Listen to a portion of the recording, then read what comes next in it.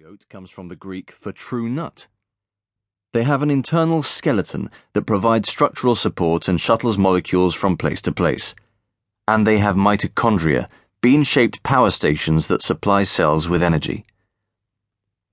All eukaryotes share these traits because we all evolved from a single ancestor, around 2 billion years ago.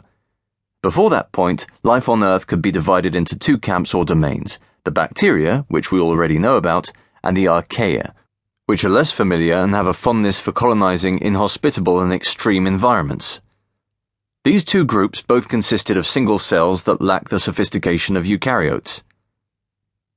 They had no internal skeleton. They lacked a nucleus. They had no energy-providing mitochondria for reasons that will soon become abundantly clear. They also looked superficially similar, which is why scientists originally believed that archaea were bacteria. But appearances are deceptive. Archaea are as different from bacteria in biochemistry as PCs are from Macs in operating systems. For roughly the first 2.5 billion years of life on Earth, bacteria and archaea charted largely separate evolutionary courses. Then, on one fateful occasion, a bacterium somehow merged with an archaean, losing its free-living existence and becoming entrapped forever within its new host. That is how many scientists believe eukaryotes came to be. It's our creation story. Two great domains of life merging to create a third in the greatest symbiosis of all time. The archaean provided the chassis of the eukaryotic cell, while the bacterium eventually transformed into the mitochondria. All eukaryotes descend from that fateful union.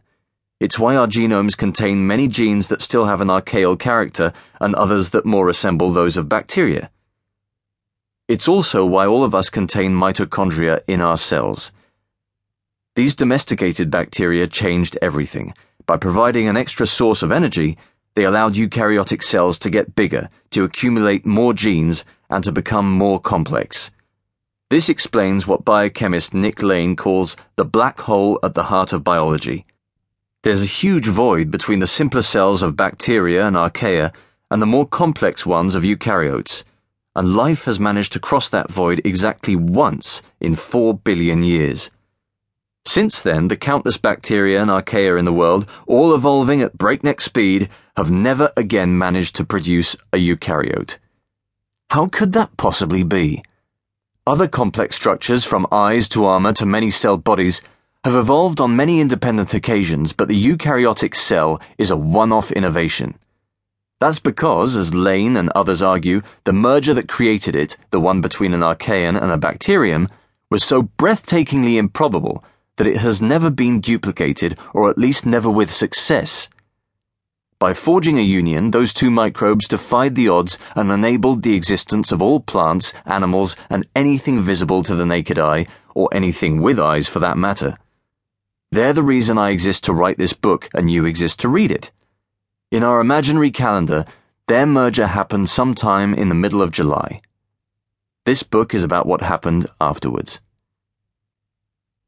After eukaryotic cells evolved, some of them started cooperating and clustering together, giving rise to multicellular creatures, like animals and plants.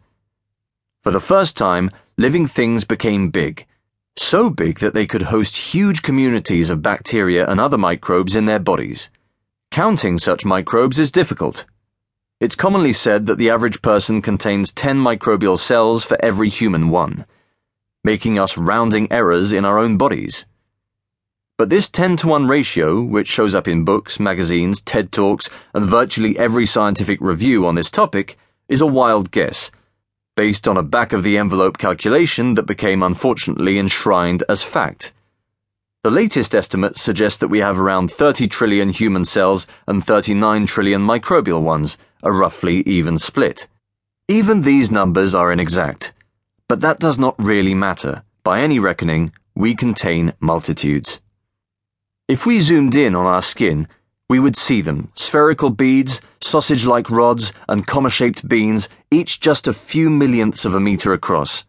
They are so small that despite their numbers, they collectively weigh just a few pounds in total.